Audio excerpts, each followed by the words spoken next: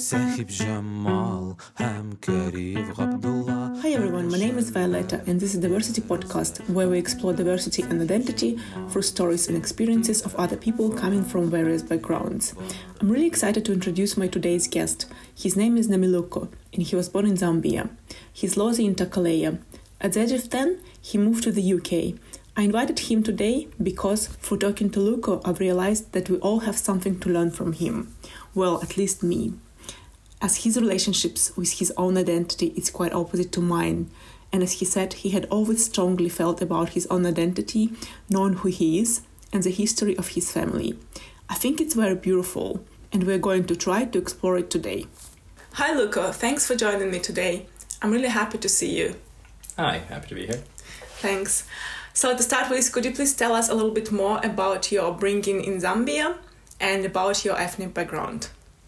So I was born and raised in Zambia for about the first 10 years of my life, and ethnically my background is, largely speaking, the Bantu people, and from those, on my dad's side, I am Lozi, and then on my mom's side, I am Tonga and Tokaleya, so it's like a subset in a subset.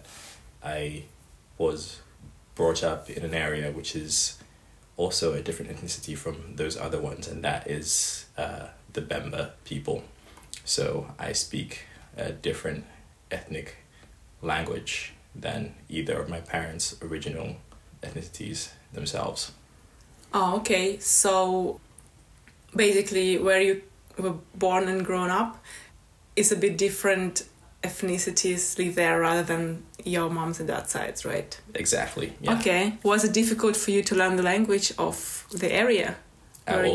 No. Because you speak your parents' language, right? No. So I speak the one language of the area in which I was born and raised in, which is different from my parents' one. Oh, okay. But because my parents speak multiple languages from around Zambia, and everybody around me spoke the one language, Bemba, it was easy for me to learn that one because it's just what I grew up with. Oh, wow, that's amazing. So how many languages your parents speak? Between them, probably 10 to 12. I actually need to double check, but I know they spoke each other's languages and a few more. They spoke the 4 or 5 major languages in Zambia, which would be Lozi, Tonga, Bemba, and Nyanja. Oh, wow. Okay. Is the Lozi and Bemba languages are different? Because they're all Bantu, they're quite similar and show linguistic similarities between them, but they're different enough that if you hear one, for example, if I hear Nyanja being a mostly Bemba speaker, I can infer some stuff, but I can't really speak it. It's sort of like hearing someone who speaks a Slavic language would hear something and they might understand a bit of it if they speak Russian, but they might not get something if it's like in Lithuanian. Oh, okay, yeah, definitely. I understand. Yes, well, 10 languages is a lot. Yeah. Okay, so since you already started, my question is coming from Zambia as well. Could you tell us a little bit more about Zambia? You already started demographics of it, languages you mentioned, languages spoken, and maybe like a little bit of latest history just for listeners. Okay. In terms of the ethnic makeup of the country, there's some 70 plus dialects and languages within that country, and that can be determined in different ways in terms of ethnic makeup, but I just know the language and dialects is about 70 plus. And you said 70, 70? 70, yeah. Okay, yeah, that's nice. It's quite big range of different kind of makeups because, for example, on my mom's side is Tonga, but there's subsets within that. So the specific subset of my mom's side is Tokaleya. So they can speak to someone who speaks Tonga and understand each other, but it can be very specific to certain parts and ways and how they do certain things linguistically and culturally as well. So it's like a subset in a subset. And it's also specific to the area that you're born as well, just because that's just how it sort of evolved from that kind of general area. Okay. Yeah, I'm just trying to comprehend it. 70. I'm just thinking the population. What is the population? Because I know Zambia is not a very big country. It's relatively big for Africa, yeah? Yeah. But it's not billion people, and I'm thinking 70. I'm just still trying to like absorb. The last time few I millions checked or more was than around 20-ish million. 20. Yeah, oh, but that's a lot. It is a lot, but it's because the landmass itself is quite large. It's quite, there's areas which are quite sparse. You can be going through an area and there's like literally nobody who lives there. So it's just like a big wildlife reserve of animals, and maybe there's a few people who live there as sort of isolated villagers. But it's quite, there's a lot of space and a natural area and sort of reserves, which is just full of nature. Yeah. And I was reading about Namibia, and I know that Namibia and Mongolia are within the countries which are least populated. So I guess Zambia is more populated than Namibia, right? Oh yeah, for sure. I think Namibia is a large part of it is desert. Yeah. And it gets really hot there. So yeah, that makes absolute sense. And Zambia more like safari. So it's more what's the word? It's more savanna. So like it's semi-arid, so it can get quite dry, but there's a lot of rainfall as well in certain seasons in certain areas, especially towards the highlands. So there's places where people congregate, where there's obviously the Zambezi River. It's one of the big rivers in the world, and people would congregate along that, and that's where they settle down. Whereas the areas which are very dry and arid have way less people. If you go maybe to the northern province, that has very sparse areas, which is just, again, mostly nature, and there's massive nature reserves of swamp and arid, semi-arid, and savanna mixed together in this massive area of like tons of like square kilometers. Oh wow, it sounds so beautiful. I'm just picturing it in my head and thinking when I'm gonna buy tickets to Zambia. Do you remember a lot from growing up until age 10? I remember a lot of parts, for sure. Okay, then I'm able to ask next question then. Absolutely. So I can guess growing up in Zambia is quite different experience from living in the UK. How do you think your early years growing up of your bringing in Africa, in Zambia particularly, and traveling within few countries, because you mentioned that you traveled as a kid, how do you think this influenced you? I think the biggest influence is the fact that it made me more comfortable and more aware of different cultures and different ways of living. On like a global scale, the areas around Southern Africa, around Zambia, are similar enough that it doesn't feel as like culturally shocking. But obviously when you're young, something that is still quite foreign is quite different to what you'd known when you were younger, especially different languages as well and different ways of being. One example is, I remember I would visit my mom. We would travel to Namibia, and then there was a tribe of people who speak a language called Dirikwi, and one of their customs is when they enter the house, the elder people would come and kiss you on the mouth, and I found that so weird as a kid, but they did that to me, and at first it was quite uncomfortable, but I just realized this is what they did.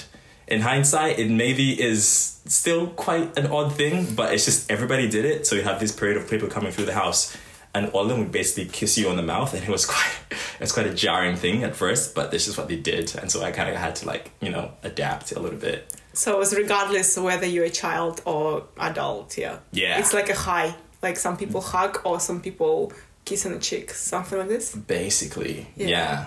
Because I hug people, for example, but for some people it's not appropriate. I think just the person I am, and then like later in life I learned that it's not okay to hug everyone. Things like people this, have certain personal boundaries which can be maladaptive. So like how if you meet a French person, they go left to right on the cheeks. That kind of thing. It's like a cultural thing.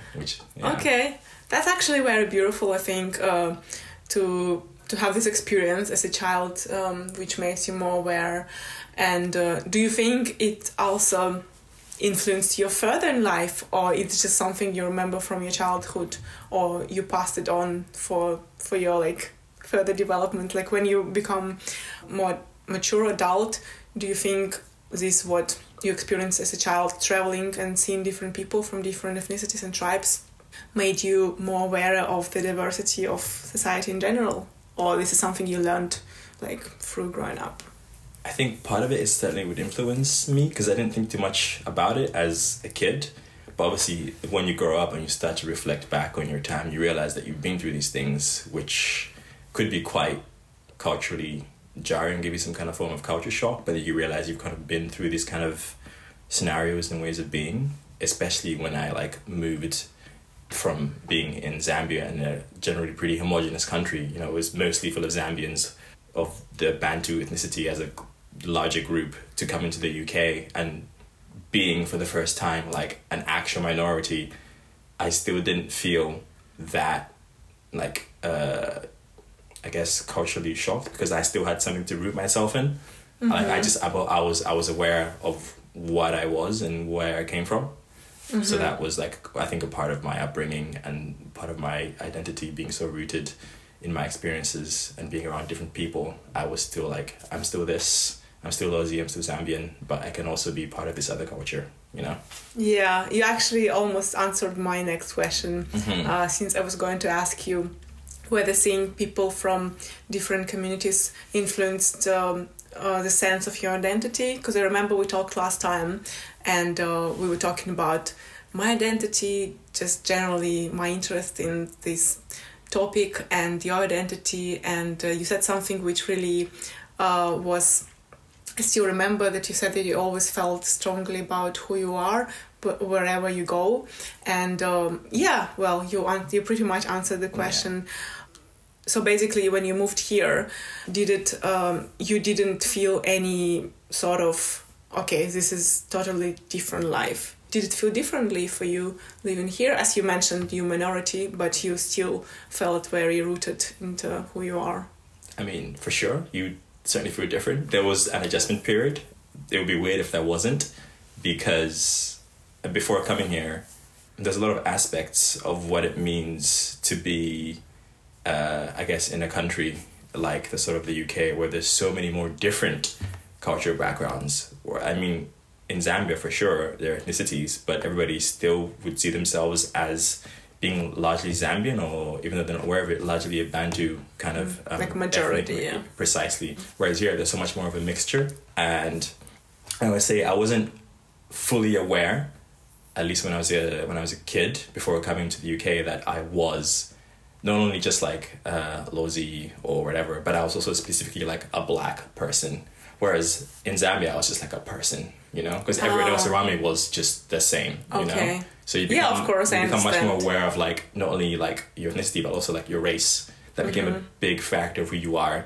So growing up, my parents would have a lot of different ethnic and different cultural people from around Africa, but because they were all black, they tend to congregate together in a lot more different ways. So I grew up around a lot of Ghanaians and Jamaicans.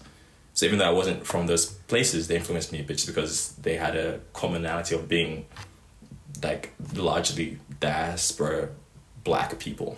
And that was another aspect of learning to be in, like, I guess, a totally foreign country. Yeah, I understand. This is actually a very interesting thought, because I feel pretty much the same. The way I grew up home in the Republic of Kalmykia, surrounded by Asian people, and then after when I moved back. When I moved to Moscow for uni, I was surrounded not by all Asian people all of a sudden, you know, and I think this is when I probably started questioning. And it's very interesting how you said that you were just a person in Africa, in Zambia, and then you said suddenly I'm a black person. Did you feel like people refer like this to you, or what? Oh no, for sure. Like, you definitely become much more aware of it, especially because the majority of people are distinctly so different looking from you as well, you know? Like, just something as simple as like going to like get my hair cut. That was a new experience for me, because it was just like a barbershop it became like a cultural, like, specific thing. I don't know if you've seen American movies where like the barbershop is like a big deal in black communities. Yeah, I see. They show like people chill there and spend time. Yeah. And I got to understand, because in Zambia that's not a thing. It's just a barbershop. But like in the UK, they sort of have this adaptiveness similar to American black culture, where the barbershop is like where a lot of the black community congregates together. So like I would go there, and if it was like a black owned barbershop, it was like this different energy and a different feeling as opposed to going like a predominantly white barber, and they'll be like, oh, I don't know how to cut your hair. And it was like a whole different way of just like something as simple as like an everyday task became like a different experience just because of the cultural aspect of me being black and the barber being a different race to me. Like I've never thought about it. Yeah. Yeah. It can be an interesting thing to think about, because until this moment I didn't think about it that much as well. But like I'm realizing now, like certain aspects will influence how you view things which are very mundane, you know, and then become a much more relevant thing, I guess, without having to really think about it too much. Yeah, that's interesting to think about it, because I've never thought about this in this way. So moving forward, I know that you, from what we didn't talk much, but I know that traveling, as we mentioned, traveling from an early age, but after you finished school and went to uni, traveling has become a really big part of your life, I think. Well, that's an assumption. Yeah, not a good thing to make an assumption, but I know that. I know that from both of what we talked about. For me, traveling meant a lot since I was a student. It still means a lot, but I think I'm just trying to understand it better. What value travel has to you? How do you think? Because for me, it has value of being connected to people and like being able to maybe even explore myself through exploring the world, and. But now I'm trying to find other ways to do this, but it's still something very important to me, you know. So what value does it have for you? I think in a lot of ways I agree with, like it has a good way to connect, because you can reflect on who you are by experiencing and seeing different ways that other people live, and the ways they sort of interpret their own lives as a sort of reflection of your own. But then I also just really enjoy having new, novel experiences in different scenarios, because there's, I guess, an opportunity to learn and to grow from there. So even something, again, as mundane as just going to like the shop, depending on the country or the place you're in, could be so different. Like if I went to go to the shop, you know, in like quotation marks in Zambia, it's much more community driven. There's like a market which is like locally owned by people in the neighborhood. You go there every day, you talk to them, you may even owe them money for like, I don't know, a few weeks past. He's like, oh, I'll pay you back some other time. Whereas here, like, I don't think that would ever really happen. Borrowing money, yeah. Yeah. Just like, hey, I'm going to pay back at some other time. Maybe if like it's a more locally owned community shop, but everything is becoming much more... capitalistic. Precisely, yeah. And I had sort of a similar experience, like if I was, let's say, traveling in like places like Bolivia, it seems much more community driven in how people live and how they sort of participate in their life. So people would be in the street just sitting and talking to each other and just interacting in a much more open and free way, without this sort of like overbearing, maybe... I wouldn't say exactly capitalist way, but like it's less money driven and more community driven. It's much more about taking care of each other. That's sort of like collectivist style of being, you know. Than individualness. Yeah, I understand. Yeah, I don't think we gave any context about. I've just jumped to travel topics. So, Namiluku traveled to many places, including South America. He lived in New Zealand for 3 years. I think. You traveled in Southeast Asia, right? For a little while, yeah. And obviously you traveled in Africa. By the way, which countries in Africa you traveled apart from Zambia and Namibia? So mostly Southern Africa. So I've been to Zambia, Namibia, some parts of Botswana, Zimbabwe, I guess technically Angola, but I don't count that one just because I was like over the border, in and out. And I would love to go visit South Africa properly without just being in and out again for like an hour, mostly at the airport. So that's another place I'd like to visit more besides just that little region, because obviously it's a massive continent and very diverse too. Obviously, yeah. Yeah. And it's bigger than it's on the map, right? True, yeah. The map scaling's wild. Yeah, maps are interesting. Maps are drawn by men as well. Actually, I have another question just appeared in my head.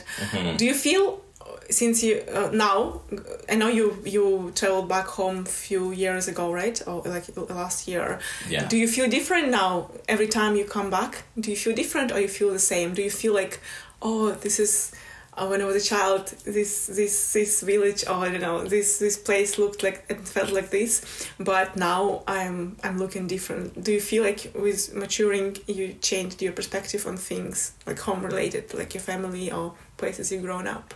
Oh yeah, I think part of being, I guess, largely speaking, I use the term like a diaspora kid. Like it makes you, at least for me, appreciate certain aspects of what my life and my community was back there. Like you tend to reflect and say, oh, that actually, this thing that I didn't maybe appreciate as much as a child is much more, I guess, valuable to me now because maybe I don't have it as much or I don't get to experience it as much. Even something as simple as, I guess, when I was a kid, used to gather around just like as a family, you know, me, some immediate family, greater, wider family of cousins, aunts, maybe even like a grandparent or two here and there, sit around like a little kind of Bunsen burner style fire and just tell each other stories. Mm-hmm. Because around the fire. Yeah. Oh, that's so sweet. Like in a very old school way, yeah. Because like if I reflect on it back, I think about it, this is something that at least my family and my ancestors would have been doing for like hundreds of years. Well, yeah, definitely. Yeah, and now it's sort of the more the country develops and gets changed, the more this can disappear because, you know, you just, instead of doing that, you sit around the TV, you know? Yeah. And that just tends to disappear. Or and that's a lot of ways you share cultural stories as well. I heard so many stories which would be passed down. It was entirely oral because there's no written language. Oh, really? Your parents would tell you oral stories? Yeah. So I remember so many stories about like... Kalulu, which is like the rabbit. It's like a trickster and he plays an important role in a lot of Zambian folklore and it's a very recurring character. So Kalulu is a character? Yes, it just means rabbit. In which language? I guess Bemba, but the word is, I think, pretty synonymous in other languages too because it's all Bantu, you know? So it's the same character that people have been passing down for hundreds if not thousands of years, you know? And that's like a connecting thread because it's entirely oral. It's not written down at all until maybe now. So like that's something that might be lost if you don't have these kind of things just because technology would make it, there's no need, to sit around the fire. Yeah, because you just sit in a house now and you watch TV. But would they, do you think people still do it? Like in some areas, for sure. Yeah. Not in so more much, rural areas, you think? Exactly. Not so much my family because, they have electricity and TVs now. Are there many, because I'm not really educated on Zambia, are there many areas which where people live more, let's say, semi-nomadic lifestyle? If they do, or it's more like, or it's super modernized?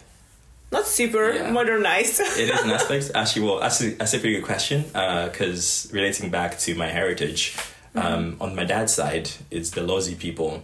And the Lozi people have this tradition which is called the Kwamboka ceremony. So every rainy season, that's actually what it's called, it rains a lot. And so what they do is the chief of the tribe, like he's the main leader, it's like a sort of a heritage thing, almost like a king. He would take the tribal people and the entire sort of group as the Rotsi Lozi people and would travel from the lowlands, which would be flooded with the rain in the valleys, and go to the highlands. And that's where it would stay until the waters would come down again. And so the land becomes really fertile. So they come down to the valley and plow it and then do that on rotation. So it's like a natural way of just getting the land to be more fertile. And so every April, this thing still takes place to this day. So if you were to go there right now, you could experience the ceremony and see hundreds of thousands of Lozi people from all over the world coming down to take part in this ceremony. Thousands. Yeah, because it's a pretty big thing. Ethnic and tribal group, and it spans not only Zambia but parts of Angola, parts of Namibia too, and all these people are still connected to that culture and that heritage. So it's like it's intentionally semi-nomadic. So they'll shift the residence of the king from like the lowlands to the highlands, and they go back and forth every single year. So in some aspect, it's still quite semi-nomadic. That's really amazing and beautiful. Mm-hmm. So, not just one tribe, like many different tribes would do that, yeah? Yeah, but like, because obviously it was a kingdom, so everybody's sort of like beholden to the one. So it's like and semi-tribal aspects and like subsets of this tribe would come together to do this to, I guess, honor the ceremony itself and like the one king. Are children involved as well? Oh yeah, of course. Yeah. Do you remember doing it?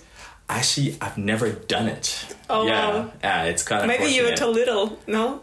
Yeah, but also partly because I didn't live in that area. Oh, yeah, because okay. I lived in a different area. Oh, it's attached to the area. Yeah, precisely. Yeah, because that area. area is part of the Zambezi River, and that floodplain gets flooded up. But yeah, I do actually want to go do that at some point, because I feel like it's a good cultural experience for me. Yeah. Well, if they still do it, that's amazing. But obviously, yeah, I can't imagine it. You're talking about these beautiful things, and I'm just sitting here and visualizing everything, and I'm like listening to my own story in my head with different colors. That's amazing. So since we mentioned traveling a little bit, I would really want to talk about your experience living in New Zealand, because this is something like very new to me, and I don't know any people from New Zealand. I only have tattoo of Maori culture. Never been there, but I would really, really love to go there and to just experience life and meet people. But I know you lived there, I think, for 3 years. Yeah, partly roughly. Because of COVID, right? Yeah, almost missed because of COVID. I guess I just decided to stay there because I figured, it Why probably not? was it's a good option instead of coming back to the UK. So how was what was unique about your New Zealand experience? I know that there was something about people and connecting to people. So would you tell us a little bit more about that? I found, for starters, New Zealand is in a lot of ways very similar to the UK. It's really? It's like an Anglo nation. Almost everybody there speaks English. A lot of them are descendants of British colonies. A lot of people who are there still identify in some aspect to their sort of their heritage and ancestors there. I know one woman I lived with, she knew her clan from Scotland. She still had the coat of arms. She would come back every now and then to visit her people, the clan. But then also, a lot of them are integrated in how the Maori people there are sort of very prominent and very evident, because they are like the original settlers of that place. So I got to meet and experience some of their culture, and it is like truly beautiful. I loved learning about their history and how they've sort of themselves, I think more than most other colonized places, sort of made their own identity more prominent in the country. Maintain the identity. Yeah, in a lot of ways, like a lot of signs, a lot of places are still called some of the original, I guess, Maori names. But of course, Maori itself is like a sort of general term, because I think originally Maori is just one specific group, whereas they're also themselves as rather separate before they got sort of colonized by the British. So a lot of them especially would still strive for autonomy. There's certain areas in which only Maori would like reside in, and no outsiders whatsoever, because it's still their land according to a lot of treaties and according to their sort of heritage and their past as well. But a lot of them who I met were very friendly, very welcoming, and they were always happy to share their culture as well, which is, I think, quite beautiful and quite inspiring as well. It's like really nice to see that, It's amazing. What is the percentage of a population that Maori? Ooh, is it predominantly? Good question. I wouldn't say it's because it's very mixed as well, yeah? Yeah, it is very mixed. So you find a lot of New Zealanders who are partly like either French or like some kind of English or Scottish, with also a lot of Maori as well. So you could find, I guess, in a very general term, different races in the same family who will still identify as Maori, because it's a much more cultural experience there. So you have like super pale people and super dark people who are all still Maori, just because they identify so strongly with their culture. And I think it's very good that they do that, though. It's for a lot of them like a really big way of life, and there's still like these sort of almost like time capsule things where you can go to a certain area and the people there try to live in as traditional as way as possible as their ancestors from like hundreds of years ago. Oh, really? Yeah. No electricity. I love electricity. Maybe. It depends on how deeply they want to go into that. Yeah. But yeah, there's some really beautiful places like that. I didn't get the chance to do that too often. I would maybe pass through area and see, oh, this is like really cool, but they're always really welcoming either way, you know? Mm-hmm. If you just want to learn about it and you're respectful, they're always happy to like help and teach you. Yeah. I was actually going to ask whether they still live the way of life their ancestors used to live. Some of them still do, for sure. Some of them, yeah? Yeah. Okay. But that can be a conflict between their perceived rights and what the government and the local authorities might say they can and can't do. I think there's, if I remember correctly, there is a certain amount of Maori representation that there has to be in their parliament. Some people have a contention with that, but I still think it's probably needed just because they need to have a voice constantly speaking for their interests as well. But that itself can be a quite contentious thing, just because some people think it should be entirely, you know, democratic, as in you're elected, you do this, and you represent everybody, not just one special interest group. And so you have this constant conflict of like people saying, this is this treaty and this is this land, you should honor this. But then people saying, this is everybody's country, we're all here now, we might as well make it the best. And so it's a very interesting way in how their way of being conflicts in a lot of ways with what a lot of the general country as a population and people might want to seek and do for the future. Mm-hmm. Why do you think they were able to maintain their identity so maybe stronger than some other countries? You know, there are many countries which have history of colonization and oppression. Do you have any thoughts or ideas on that? I think they're just a very strong and resilient people. I mean, a lot of them who I met were very strong-willed. I know it's very anecdotal, but I just felt like they have a very amazing spirit. They have this concept of like mana. It's sort of like a life force and an energy, and it also ties into honor, a lot of other aspects of what it means to be part of not only the community, but also like the land itself. It's so interconnected. And so part of the land. Mm-hmm. Oh, okay, go on. Yeah. But they really love, at least in traditional sense, love to honor everything about where they are. And I think that might be part of why they're so resilient and why they've been so successful maybe in integrating a lot more than maybe places like Canada would, like with their First Nations people over there, you know. It's very similar history, I think, but just a lot more willing maybe to contend with a lot of the aspects that might be unfavorable to them in terms of like the treaties and the colonization efforts. But it's also, I think, it's just a very open culture too. I think it's a lot more inviting and a lot more welcoming to outsiders. I felt, at least especially me, very welcomed by a lot of the Maori people who I met there. A lot of them are still amazing people, and I really do respect and appreciate everything that I learned and experienced with them. Okay. I love this concept, the mana. Is there any other concepts you could share? Just a few minutes of their culture, or like traditions or something like that. I don't think I'm ever gonna meet Maori person here. Will I? I might do. There might be a few in Manchester. I wouldn't be surprised actually. But Google. Yeah, one thing I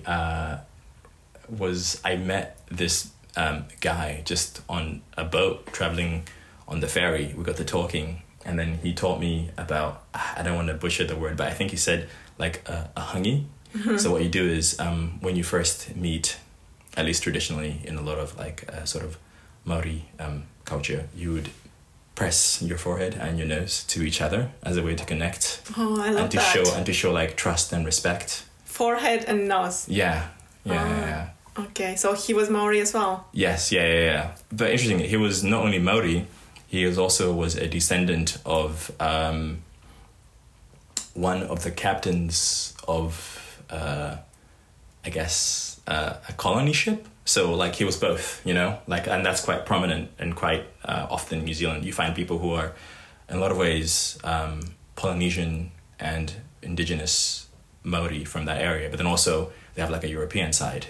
So you have people who are like very traditional in the sense that they appreciate and respect their culture and where they come from like a sort of indigenous side. But then also they have a last name like McPherson. Like it sounds so Irish, but then you meet them and they still feel like in some ways indigenous and or like very traditional in some aspects. So it's like it's quite a mixed culture and identity, but I think they do a decent job of balancing it out in them.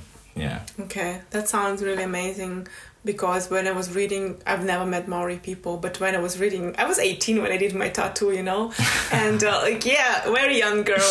But when I was reading, I was just choosing the pattern, and then I saw the tattoo, because the tattoo is a part of a culture in Maori people. Yeah, it's a very simple thing. When I started reading about the culture and then this tattoo thing, that there are some milestones in life and they would make a tattoo on the face or whatever. I don't want to misrepresent because I don't know exactly, but I know that at some age they would do a tattoo or the ceremony and things like that. And generally when I was reading, oh my God, I was reading about that 10 years ago. And I was so impressed, about the culture, but I've never got to meet anyone. Yeah. I guess it's pretty far to travel to Europe. It is a pretty far place to travel to, yeah. But speaking about the tattoo aspect, I think a lot of them are very, not only personal, but very attached to their family as well. So you have I don't want to misrepresent it too much, but I think what I know of it is that it's attached to not only like their family, but also to the place of where it is. Oh, right. Yeah. To the land, yeah. To the land itself, yeah, because it is an important aspect of the way that they are, not only as a person, but as like a group of people. Because, again, they're very subsets of like different communities who identify strongly with their community, not just as a general Maori people, which is, I think, a more modern concept. Because back in the day, they saw themselves as separate to each other, you know? There was a lot of conflict between the different Maori tribes and groups. Oh, really? Yeah. Why? Oh, well, everyone had a conflict. Precisely. Yeah. Okay, and now it's a more united, you want to say, yeah? In some ways, but you also have a lot of groups, iwis, who fight maybe for certain areas.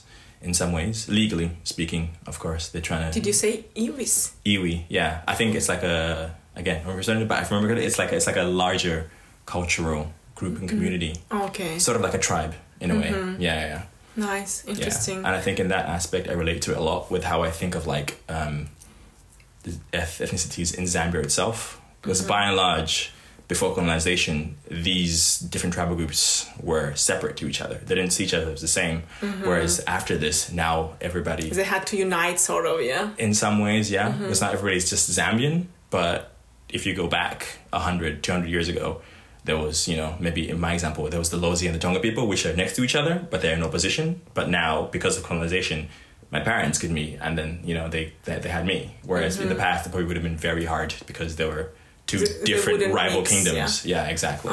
They were rivalry. I didn't know. Yeah, I mean, the whole area was very contentious, like everybody wanted territory and land. Yeah. Many conflicts in the world. True. Yeah, okay.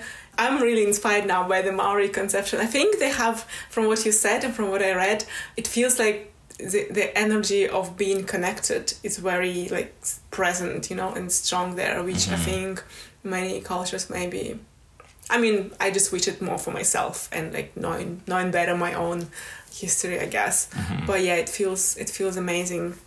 So to maybe finish in a way, I wanted also to mention the diversity of opinions. It's all connected to all our questions, I think. When we last talked, you mentioned diversity of opinions and that you sometimes miss it in your life. And why do you think it's important to have a diversity of opinions, and what does it mean to you? Yeah, I think by and large, a lot of ways in which we think of diversity, I think I told you this last time, was we tend to think of it as, people from different ethnicities and different backgrounds together automatically is going to give you different opinions, but that's not necessarily the case. I just like having a different range of expressions, because I think it makes me understand a lot of the way in which I think and how I view the world. And I think it's important because you tend to maybe get locked in your own sort of echo chamber. And I think that's why a lot of traveling is helpful in that regard too, because you have to interact with people who are different to you when you're out in a place which isn't home or which isn't too familiar, because it forces you to sort of relate in different ways to different styles and ways of being. And I think Manchester, being a really multicultural city, is a good thing for the most part. But also, the more you get communities closer together, the more they start to kind of condense and become like an average. And I'd still like there to be a difference, just because it makes life really interesting, you know? Yeah. How do you bring diversity of opinions to your life? Oh, that is a hard question. For the most part, I like to have different, I guess, people interact with, different friend groups, different scenarios, different hobbies, which are a little bit divorced from each other, just because that's when you get different opinions. Because I think there's nothing worse than feeling like everybody around me is the exact same, because that just means I'm not having any growth in my perceptions of my ideas, and that is why I start to feel stagnant. And maybe that's why I like to travel so much too. When I feel like I'm in a place for a long time and I start to have the sameness, I need to break that pattern and say I want to do something else entirely, and I'm going to go to some other side of the world or something and experience that, because I know it's going to be different. Yeah, it makes you evolve in a way, right? I think, like, from my experience, some experiences, even if they're challenging, traveling, not traveling, they just push you to, like, come out of that little shell you have, you know? Actually, I want to ask one more last question. As you mentioned Manchester, because I'm sort of new here. Do you think there is any sort of community feeling within the UK from your experience living here? Something like in Bolivia. Obviously, it's not Bolivia. But do you think some communities here, because it is super diverse, thanks to history or not thanks to history, it is a super diverse place, the UK. Like, it's not a secret. The different flavors and shades and everything of people. Do you think there are some communities, some groups of people, ethnicities, whatever you want to call it, they still maintain this community feeling from your own experience from living here? I think for sure there's a lot of insular communities which maintain their own traditions as well. But in terms of like the larger, greater feeling of community in Manchester, I don't know if it's there. I think it exists in certain aspects, maybe in certain activities, certain community groups of like... But not ethnicity-wise. Ethnicity-wise, I think insularly, like if you go to a place with a lot of, let's say, Pakistani immigrants, it feels like that's like a very close, tight-knit community. Just like if I'm around a group of Caribbeans, they are very insular in that sense. Like I can go to these people and I can experience an aspect of their culture which I couldn't experience if I wasn't with them. But I don't see a lot of mixing between these different cultures too much. But then maybe it's because I don't see it, doesn't mean it's not there. I just don't experience it too much. Okay, myself. well, I'm asking about your experience, so that what matters. Yeah, and then my experience is that like a lot of these communities, they exist for sure. And I think if you want to find them, they're out there. And most of them are pretty welcoming. If you go to Chinatown, you can experience a lot of, I guess, Chinese culture. Yeah, well, it makes sense. In like an aspect of course. But it's not the way it is like in Bolivia, right? I mean, like, my question, maybe I didn't ask precisely. I wanted to ask if you ever experienced this sort of attitude here in the UK. Of like a community-driven thing? Yeah, like, you know, like, I'm not saying like, oh, someone come and give you £50 for 3 weeks. I'm saying like... I mean, yes, please. Just, I guess it is not very collectivist society. It's quite individualistic, right? Yeah, I think there's definitely a good medium point, because I think people should definitely be individuals, but they should still be concerned about how they as an individual can help their greater community. I think that's something that I think almost everybody could do more. And I see aspects of it in Manchester for sure, but I don't know if it's a wide enough thing that it's very common. And also, I think a thing I would say is like, my perception of it was that it was a thing in Bolivia, but I didn't live there, so I can't say for sure. Obviously, it's still an outsider perspective. Exactly, right? Yeah. And I think people treat you differently if you're on holiday or on vacation or something. You don't quite get to that aspect. I think the closest I got to that was when I was in New Zealand and I spent a lot of time there. And that's why I feel a lot more comfortable saying that maybe in that aspect, in some ways, that was a lot more community driven in areas I was in. Yeah, you didn't spend just a week there. 3 years is a decent. I can ask you a question. Yeah. Okay, great. Let's wrap up. I think I am very happy to talk to you. I was very glad to have this conversation, and I hope to see you soon and maybe do another one. Thank you very much for being here. Yeah, thank you. It was a lot of fun. Okay, bye-bye, everyone. Bye. صاحب جمال تزدان كيدار وفاغا 6 يل بار عليه انقلب قا عبد الغزيز ام خاتن ربيغا اشرش دولار رحمة تياترغا انتي سيخزنا